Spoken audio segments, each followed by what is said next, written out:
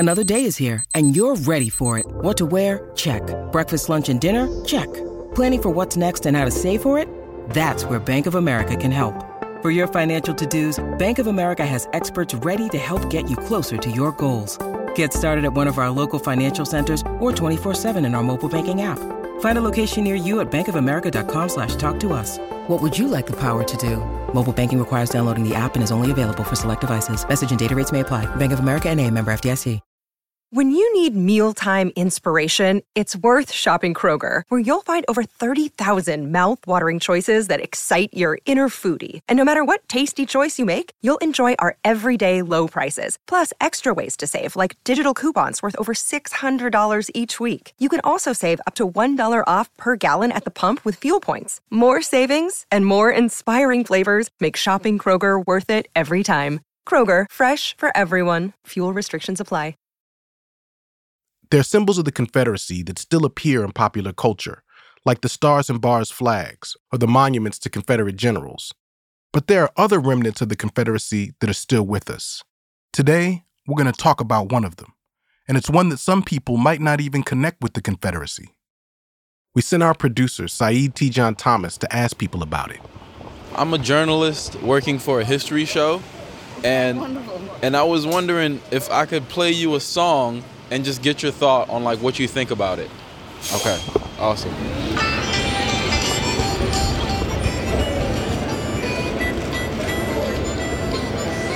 Officially, this song is called I Wish I Was in Dixie's Land, and during the Civil War, it became the unofficial anthem of the Confederacy. The song is still heard in the South today, and so when you play it for certain folks who grew up down there, you often get a reaction like this. Makes me feel good. Yeah? Yeah, goes back to the roots. What roots? Well, I'm from South Carolina, so down in Dixie, it's an upbeat song about the roots of everything, from everything, not just one particular person, but everybody. But of course, because of the song's tie to the Confederacy, it also provokes another, very different kind of response. It's kind of sad when I hear that. I think about slavery and the things that my family went through when I was a little girl. What kind of things? Working for the white man. Being maids in their houses, and farm workers, used to peel tobacco as I remember as a child. But that's not a song you would play on your downtime. Oh, no. It reminds me of slavery and war. Hey, Chenj, do you remember when you first heard it? I mean, to me, that song is kind of like the anthem of white supremacy. I know it was a popular song for the Confederacy. But, my first introduction to it actually was when I was little. And I used to watch, the Dukes of Hazzard. What? For a brief period, I was really into the Dukes of Hazzard. After we put the rebel flag on there and stuck that Dixie horn in there, there couldn't have been nothing more appropriate than General Lee. The General Lee, and Daisy Duke and all that. It was like, I was like, kind of running around singing that song, and probably, I'm sure my dad saw that. It was very quickly, I was banned in the house. I couldn't, there was no Dukes of Hazzard. This is our secret, by the way. You can't tell anyone this. Yeah, okay.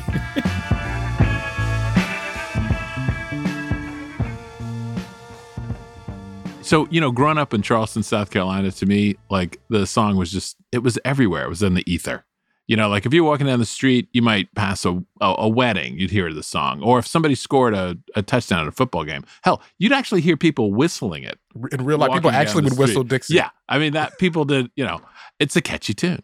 And, the song goes through different periods. And I think when I was growing up, there was this sense that it had been kind of cleansed of its evil past.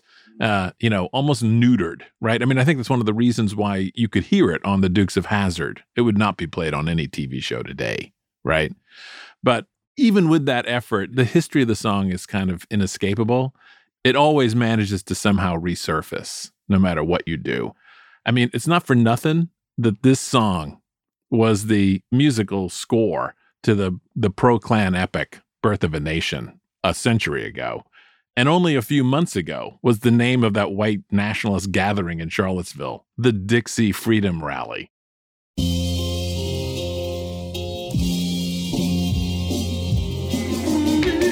This song has a long history in America. It's a history I thought I knew, but so far in making this show, we found that every aspect of the Civil War that we've looked at has had this other hidden history. We wondered if Dixie was the same. And so I started digging into the song. And of course, turns out the history of Dixie is a hot mess. And everything I thought I knew to be true is wrong. I'm Chinjirai Kumanyika. And I'm Jack Hitt.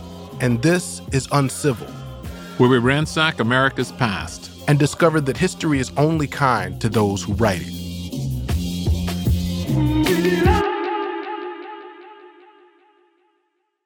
So all my life, I have known 3 basic facts about Dixie.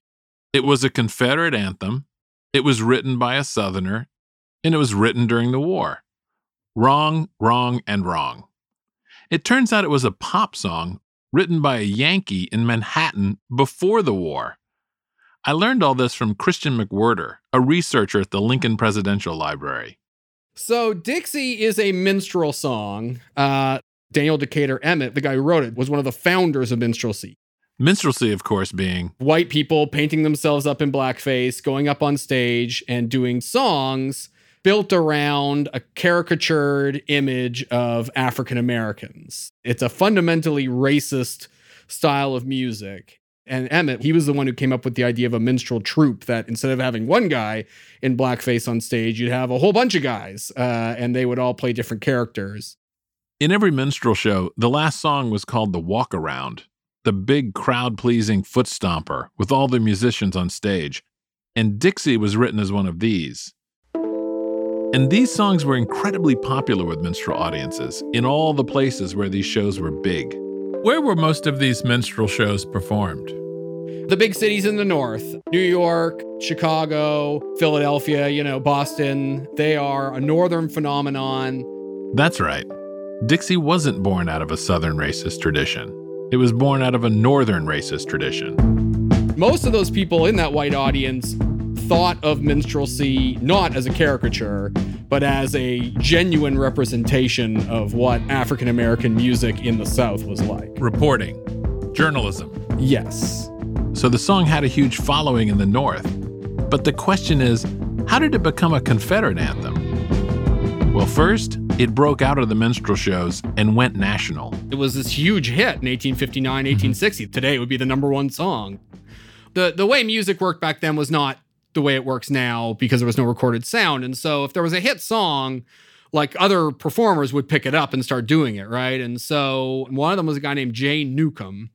And Jay Newcomb toured the South in 1860 and ends up in New Orleans, where he performs Dixie. And all this happens right around the time that Lincoln gets elected and the Deep South, at least, starts to secede. And so they're literally ripping the Union's old anthems out of their songbooks. They're looking for a good replacement. Well, here's this song Dixie, and at least the first couple verses and chorus sure sound pro-Confederate to me, so let's start using it. The lyrics do tell a story, but almost nobody knows them. Only the chorus gets sung. In Dixieland, I'll take my stand to live and die in Dixie. And once Confederates started using it, it went from pop song to anthem. But here's what really launched it. On February 18th, 1861, the Confederacy swore in their first president. It gets played at Jefferson Davis's inauguration in Montgomery, and that kind of gives it the unofficial, seal of approval, and then it goes from there. So the anthem of the Confederate States of America was a Northern song written in Manhattan by a Yankee. That's a lot to wrap your head around right there. But hold on, because none of that is right either.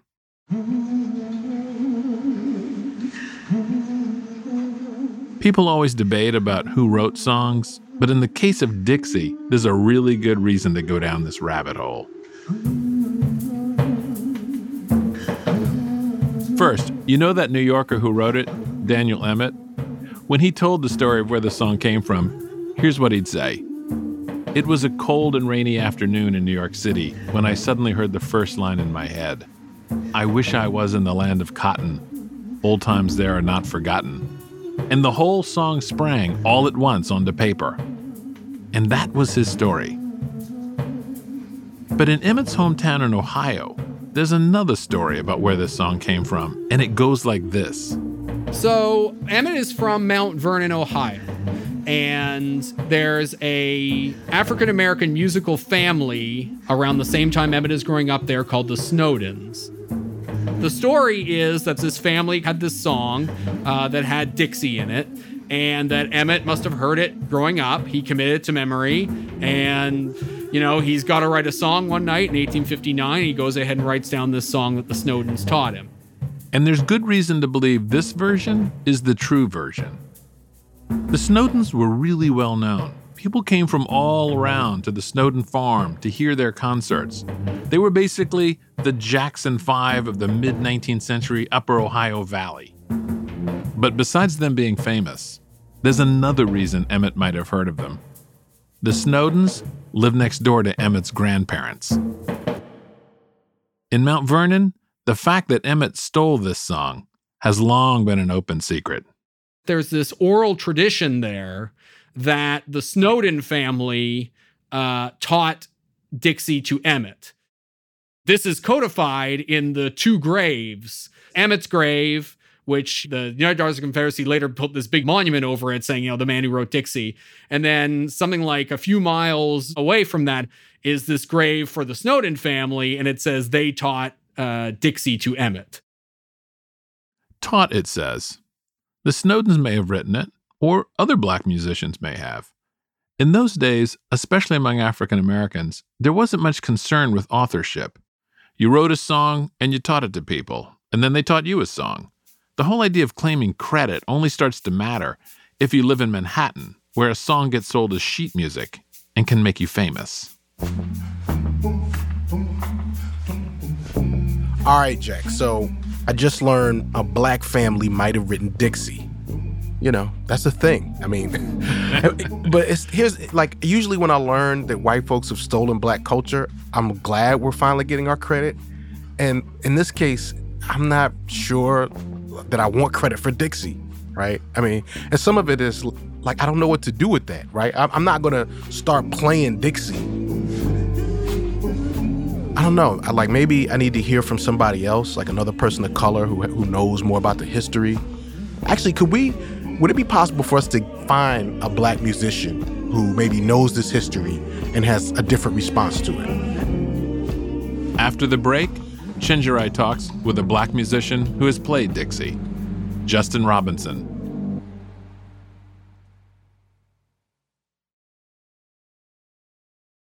So before the break, we learned that Dixie definitely wasn't written by a Confederate Southerner and probably wasn't even written by a white New Yorker. Most likely, it was written by a free black family in Ohio. But even knowing this, when I listen to the song now, I just imagine slaveholders loving the song. It still feels like the soundtrack of white supremacy to me. And I can't really imagine black folks wanting to sing the song or listen to it. So when I heard there was a black musician out there performing Dixie, I had questions. When it comes to the song Dixie, right? Like, I have a relationship to it where it, for me, is like the sonic version of the Confederate flag, right? There's an uncomfortability inherent with the song, and I'm just wondering if you have any of that. I don't have any from a personal level, but like, what does it mean for a black person to be playing this song that was probably written by a black person, but in the middle period has been co-opted by white supremacist ideology? That's weird. Like, that's a weird sandwich. I wanted people to sit in that, and I wanted to set it firmly on people's plates so they could regard it and have their own reactions to it. This is Justin Robinson. He's one of the founding members of the band, the Carolina Chocolate Drops. And to understand what first attracted Justin to the song Dixie, you have to understand how he came to love this style of music in the first place. It started with the banjo. I'm from North Carolina, so it's the sounds of it are always around, whether you want to hear them or not. Purely, it was a sonic love affair at the beginning, and then I learned more about the history later. But Justin knew the real roots of this music. The banjo comes from Western Africa, so Senegal, Gambia. My ancestors may or may not have played that instrument. I don't know. And it kind of doesn't matter. To be able to hold that instrument in my hands now, knowing that this Senegalese instrument, Gambian instrument, traveled all across the ocean and is sitting in my hands in North Carolina now is kind of amazing. And it was this sense of excitement about these instruments and this music that brought Justin to the Black Banjo Gathering, a place where he knew he could meet other Black musicians who loved them too. People played and people talked and people met each other. And I knew that there was going to be a Black fiddle player, Joe Thompson, there. And so I wanted to go meet him. When Justin met Joe Thompson, Joe was in his 80s, and he'd been playing string music since he was a kid. He was sort of one of very few, anyway, who played the music traditionally, who got it from his father, and his father got it from his father, sort of passed down through an oral tradition. Learning the music directly from Joe had a real impact on Justin. He'd always been a fan of this style of music, but playing it with Joe made him want more. Justin started spending every Thursday night with Joe and a couple of other musicians who he met at the Banjo Gathering. And we were in the country, and we were in North Carolina, and we were, in a hot-ass house in April, because he's old. He was old at the time, and you know how old people keep their houses sometimes. It was the three of us. It was me, Dom, and Rhiannon, and sometimes Sule. And his wife would be there. And it was an all-Black space. And that is the context in which it's its genesis. It was these nights in that hot Carolina house that eventually made the Chocolate Drops. They became a band dedicated to playing music in the Black string tradition.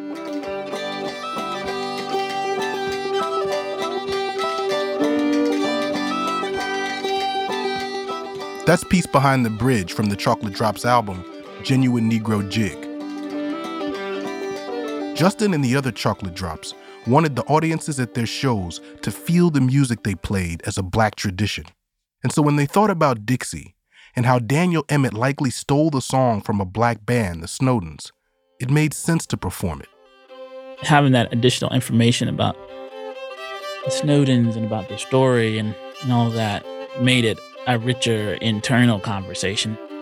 The other members of the band would talk about, and we would all talk about its origins. It was, a contentious piece of music to be playing, certainly by Black people. Yeah, because probably nobody Black has played it since the Snowdens. Certainly not in any popular way. So yeah, we did it to be provocative. As a reclamation. A way to tell a different story about the song. I thought it was part of a larger story that we were telling. The story of how things are misappropriated and then resold and repackaged with their original contents sort of hollowed out.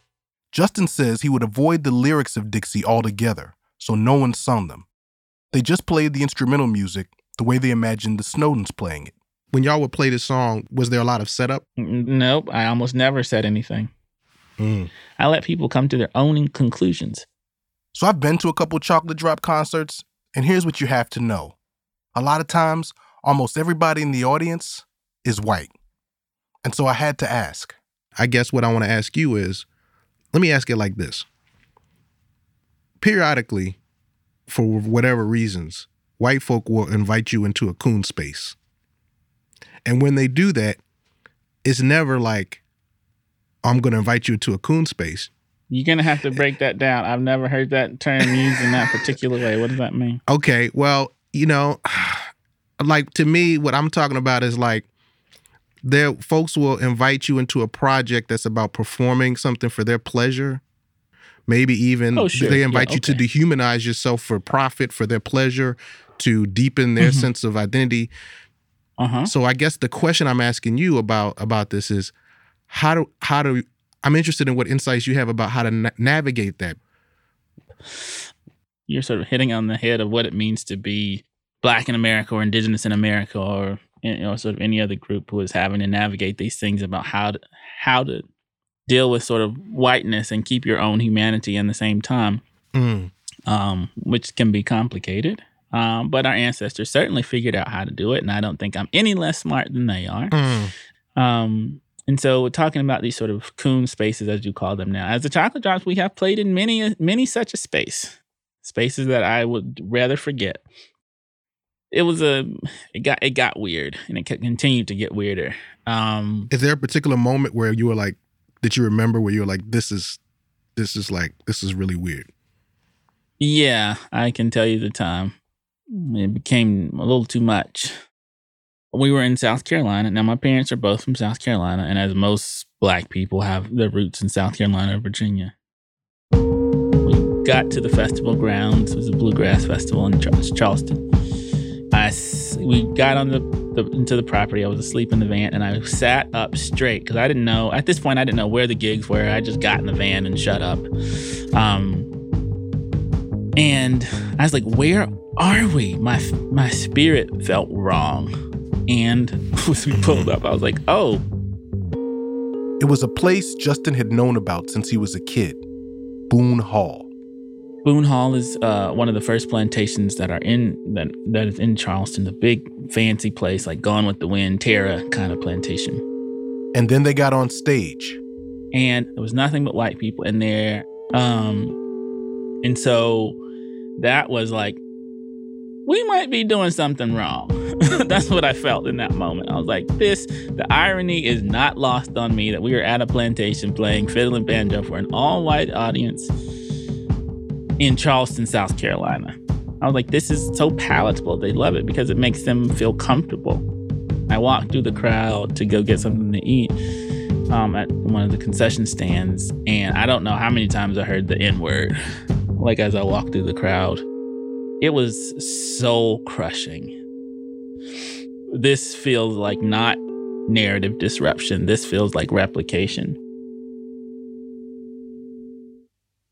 This experience at Boone Hall was one of many, and it all started to affect Justin. And I became resentful of the audiences.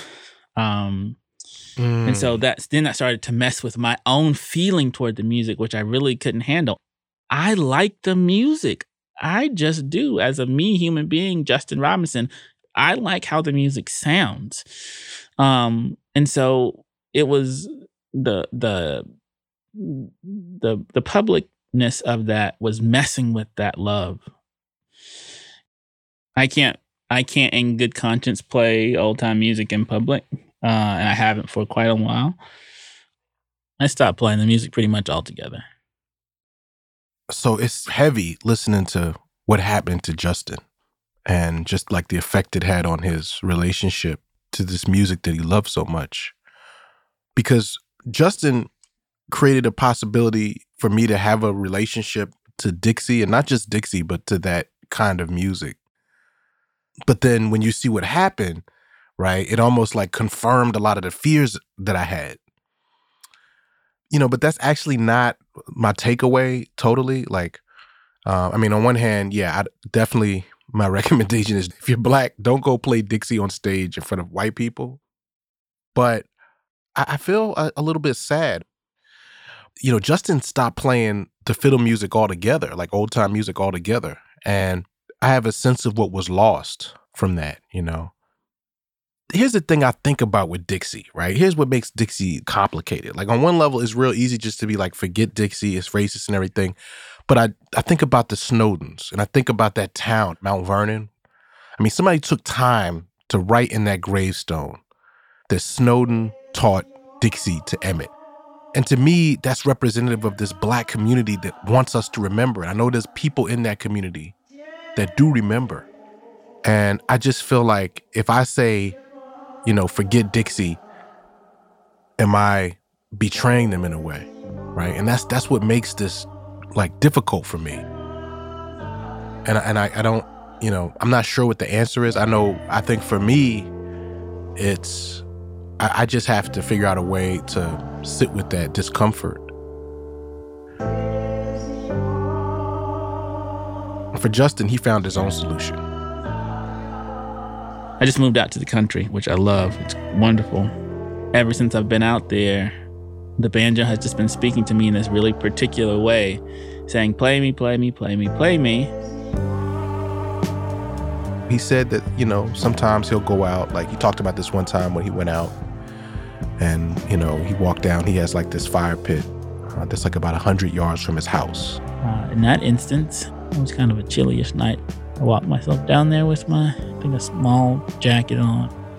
He had, the banjo kind of slung, over his shoulder or whatever. So I made myself a little baby fire and he just would play. I can conjure up my own memories of playing with Joe. That's who I learned those songs from. That's sort of my deepest connection to this music is through him. It connects me back across the ocean to, African ancestors. And I can appreciate its sound. It sounds good.